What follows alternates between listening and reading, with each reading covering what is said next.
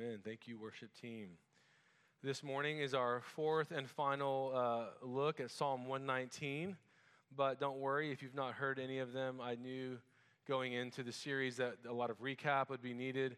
And so we'll do some of that. Psalm 119, if you think it through the Psalms, Psalm 1, Psalm 19, and then 119 kind of build on themselves as really lifting up the beauty of God's law, of God's decrees, of God's ways. And sometimes that language can be overwhelming. Maybe it's been even used for harsh purposes in your life. So we sort of hear that and tune out, as some of you might already be doing. But I want us to know that God's ways are like the secrets or the life hacks to living in this life.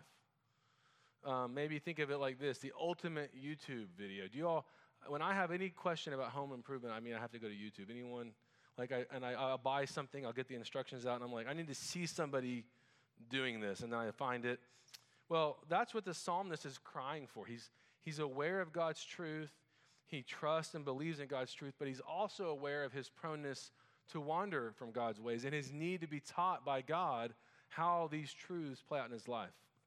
If you're not familiar, Psalm 119 is the longest. It's 176 verses. That's 22 stanzas of 8 verses each. We're not going to read it all today. And each of those stanzas follows a Hebrew letter of the Hebrew alphabet. There's 22 letters in the Hebrew alphabet. So if you were reading the Hebrew scripture and you were at a stanza for like Aleph, which is the first letter, every verse would start with that letter. And that creates a constraint. I remember in 7th grade we read the poem, "Oh, How I Love Thee, Let Me Count the Ways." And it's sort of this constraint of like telling someone, can you imagine writing 176 verses on any subject? And at every 8th or 9th verse, you had to switch letters and begin like, when you get to the letter K, like what are you going to do at the letter K?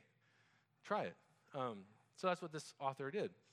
And what that tells us is God is so big and so glorious that he found, inspired by the Spirit, that God's ways are perfect and true.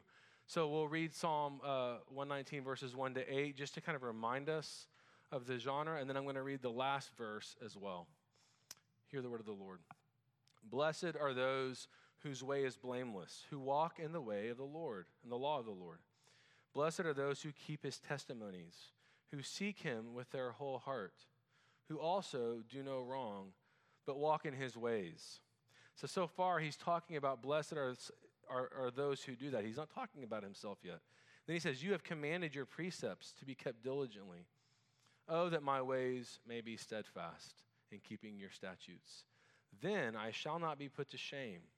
Having my eyes fixed on all your commandments, I will praise you with an upright heart when I learn your righteous rules. I will keep your statutes. In the last verse of that first stanza, verse 8, do not utterly forsake me.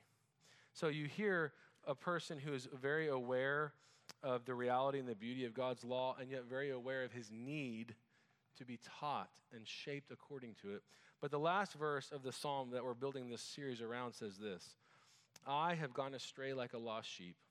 Seek your servant, for I do not forget your commandments.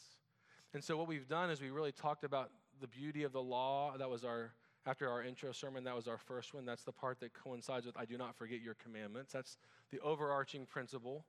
And then the two things we're kind of building on are, last week, him crying out, seek your servant.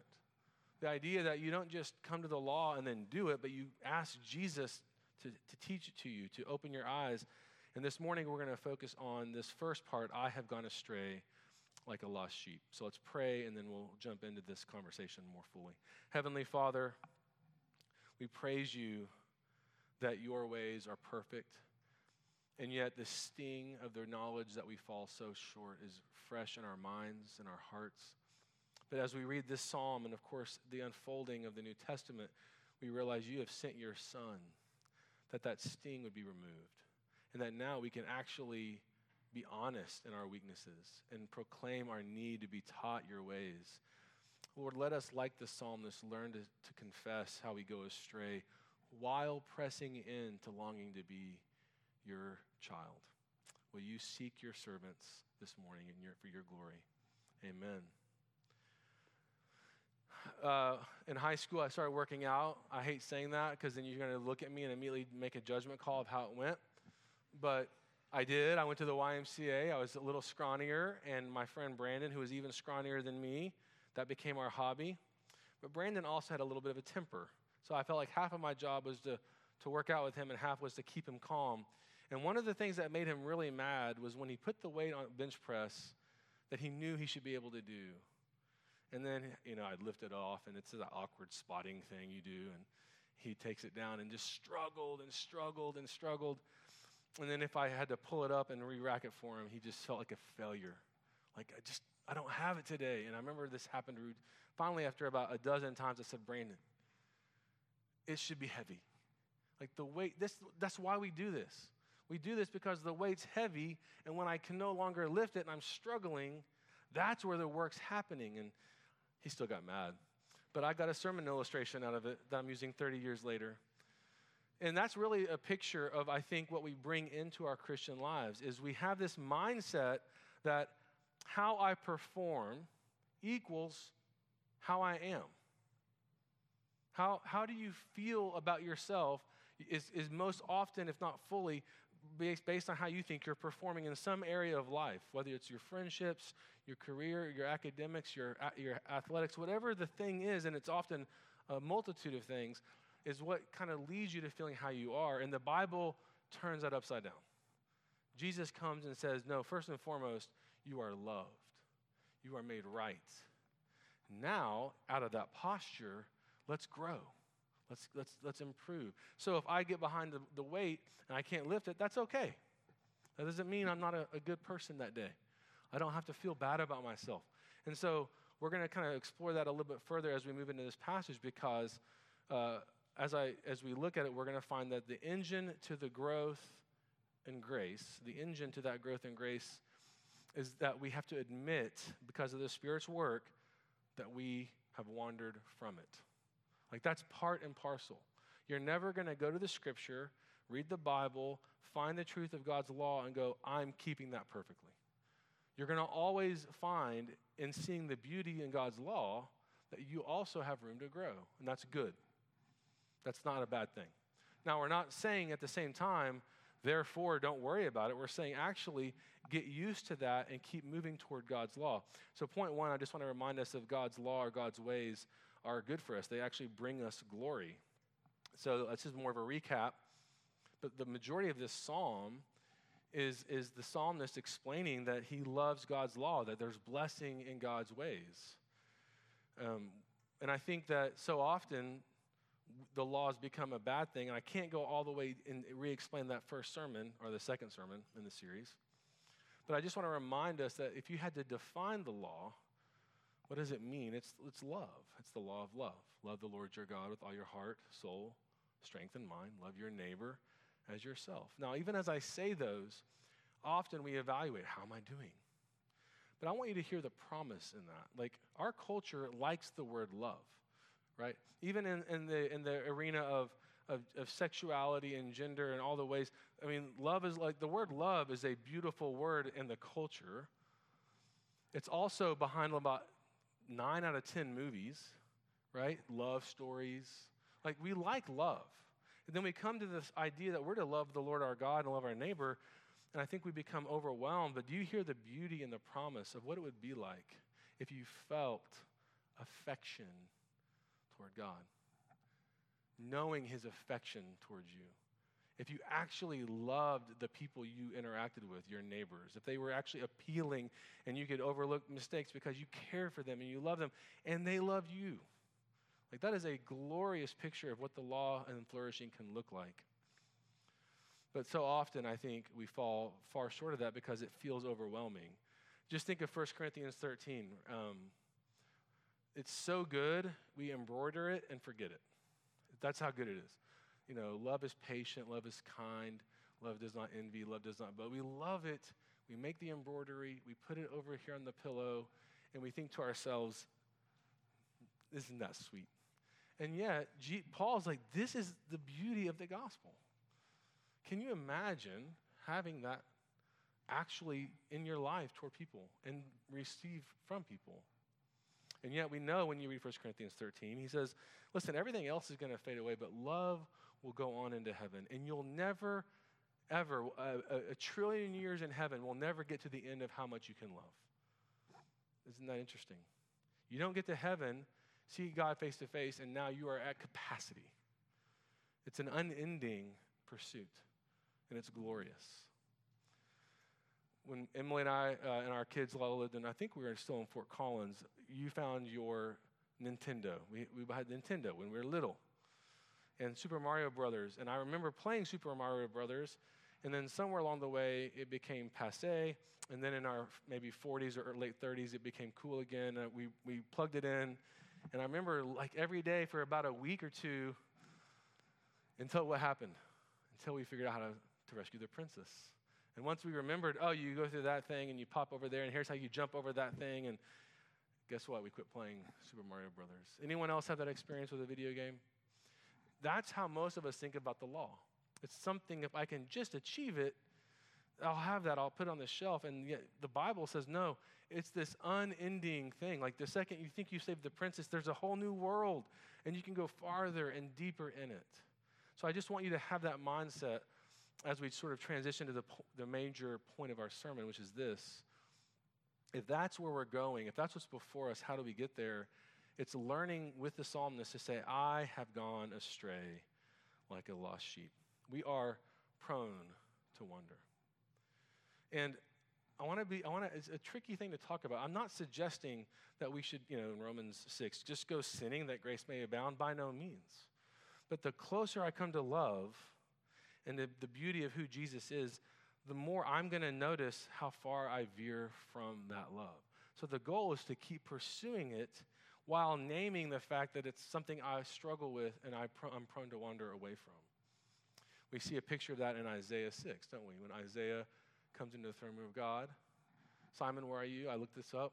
Raise your hand. Simon, I looked it up thanks to you. It was on your shirt, remember? He's like, what? Sorry. Be careful getting to know me. I call you out in sermons. In Isaiah 6, it's the calling of Isaiah. He comes into the throne room of God. He sees what most theologians would consider the pre-incarnate Christ on his throne, and the cherub, they're saying, holy, holy, holy, and he's so overwhelmed, he says, woe is me. I am a man of unclean lips, and I live among a people of unclean lips. And it's tempting to say, oh, he must have cursed, or no.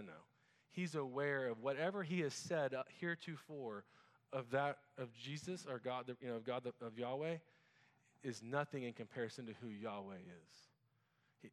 It just is undone. It's undoing him. And the beauty is we'll never get to a place where in the presence of God we go, oh, yeah, I've been here, I've done this. It will always be glorious.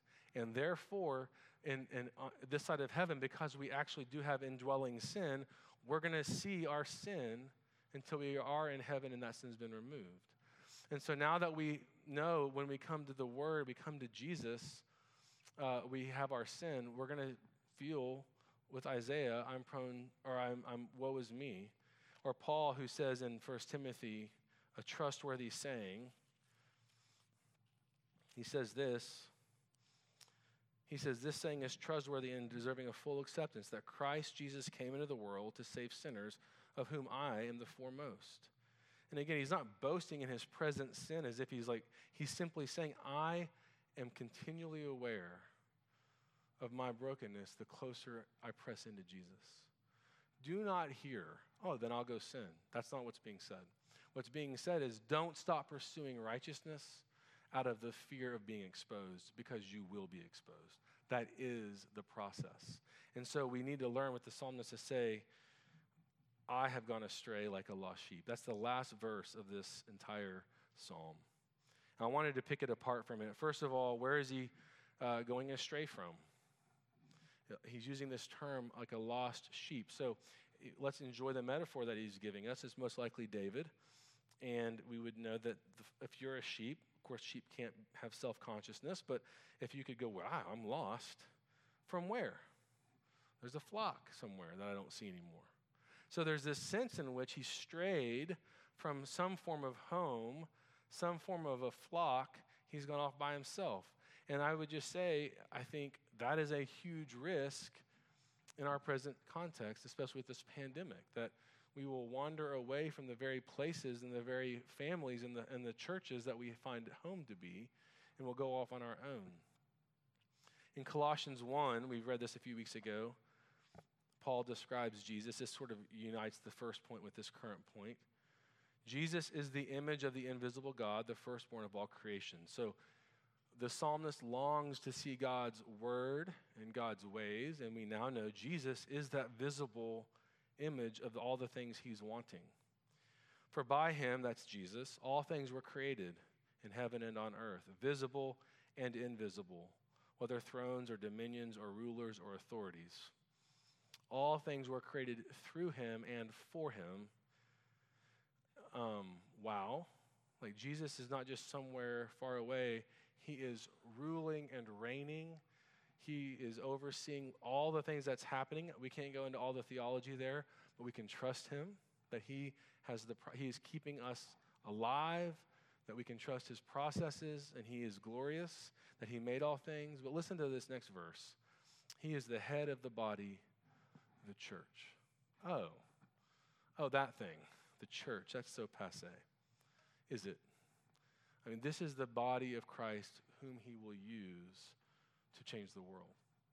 And the question is, are we straying from that body? One of the things I love about seeing you guys from RUF and gals in these first few weeks, especially as, and I have sons in the ministry. I led RUF years ago.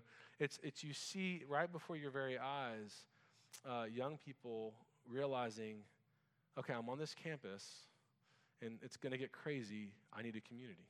And I love to see the community that forms in RUF. It's like right there, and many of the folks that are graduated and in our church and have gone on will testify of what an amazing ministry RUF is and the other campus ministries as well, and we need community.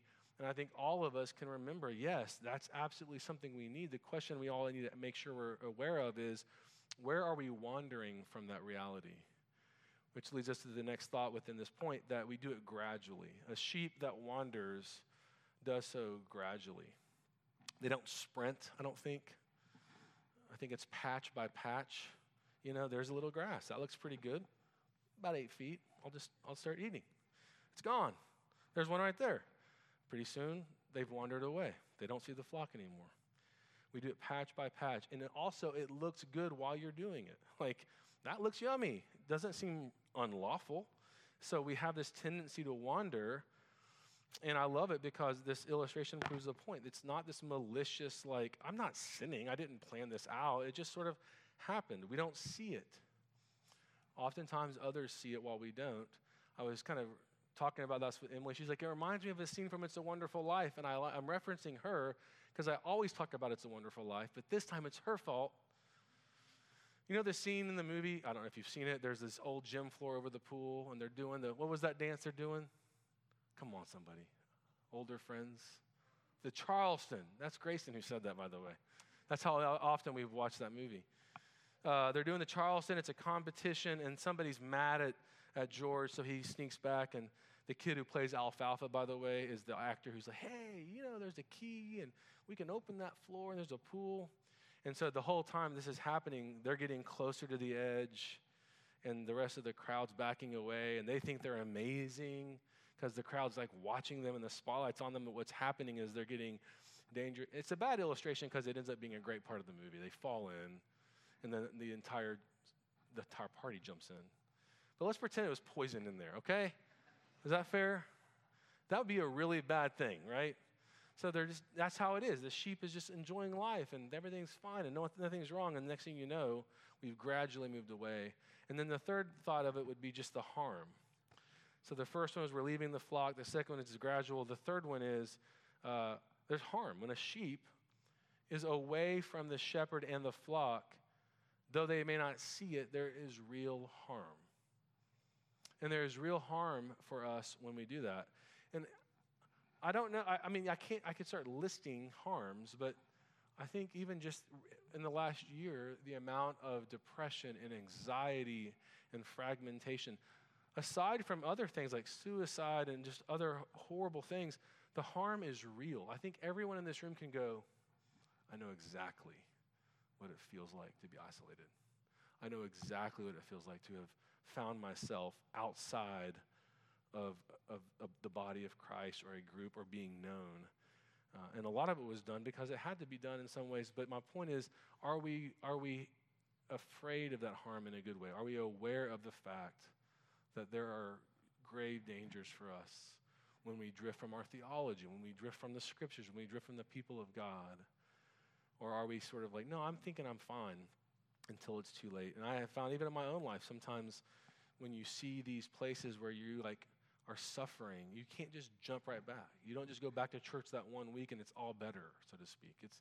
It takes time and it takes repentance. And so when we have found that we've drifted away from the home that God has given us, whether that's, you want to talk about the church, your walk with him, your time in scripture, all of these places he's given you, which we'll talk about in a moment, understand that there is real harm. And I think we can imagine the extent of that.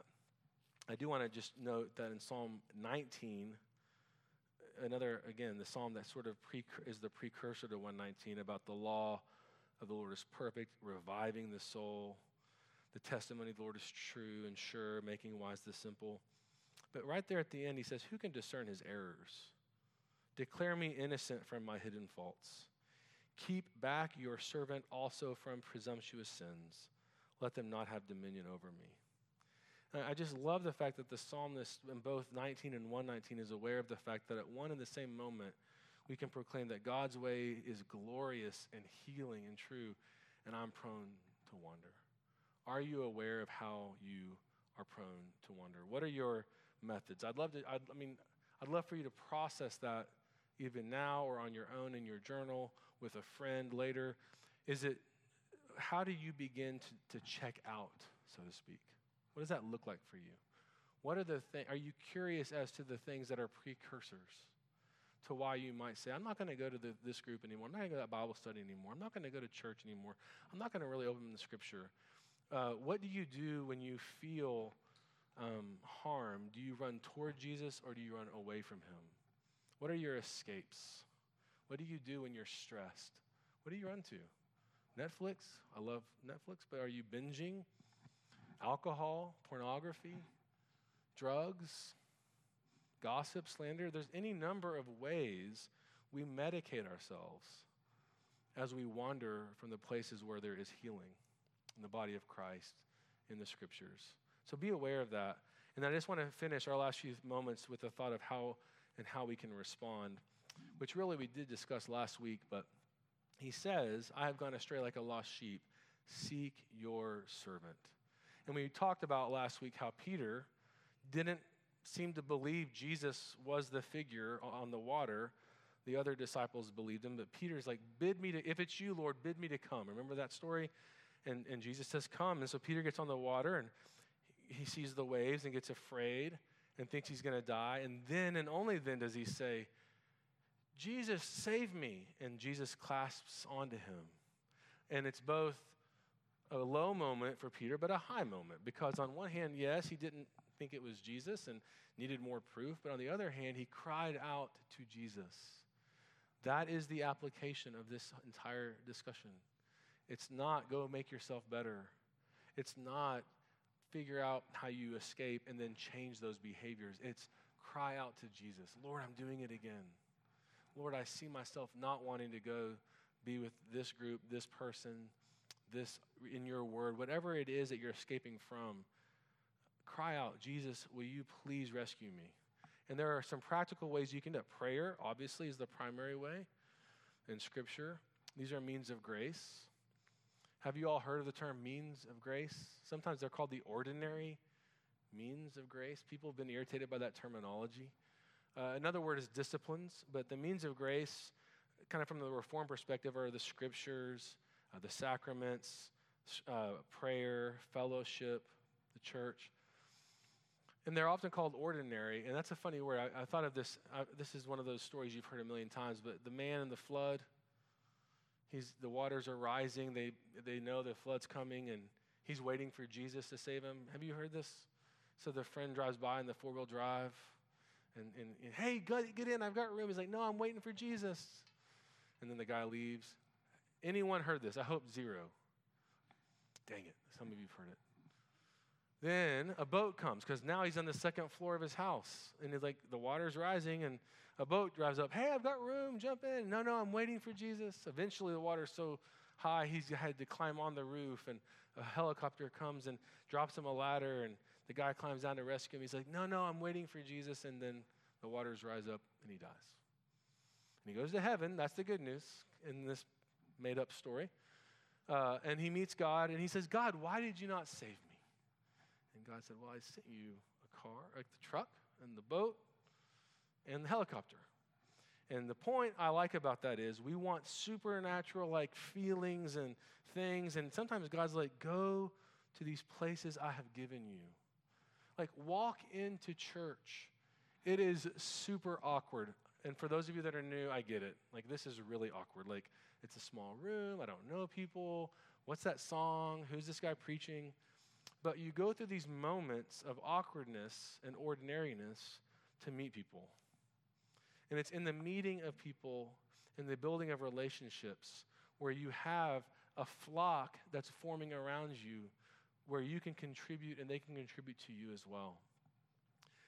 Dietrich Bonhoeffer, in his amazing work, Life Together, which I highly recommend. Bonhoeffer was a Lutheran pastor theologian who was killed in a concentration camp. He had been able to leave Germany, but went back in and wanted to be there for his people. And in his book, Life Together, he's highlighting much of what he's learned from living. He was single, but living within a community, especially in these dark times. And he says this, Christian brotherhood is not an ideal, which we must realize. It is rather a reality created by God in Christ in which we may participate. The more clearly we learn to recognize that the ground and strength and promise of all our fellowship is in Jesus Christ alone, the more serenely shall we think of our fellowship and pray and hope for it. Now, a few pages later, he's unpacked that.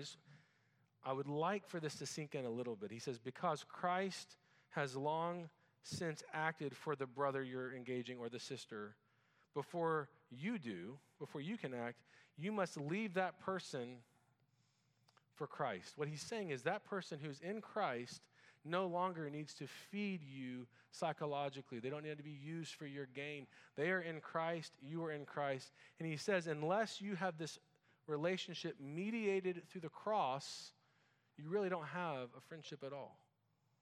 All of the friendships that the world has are built around, what can you do for me? There's no cross.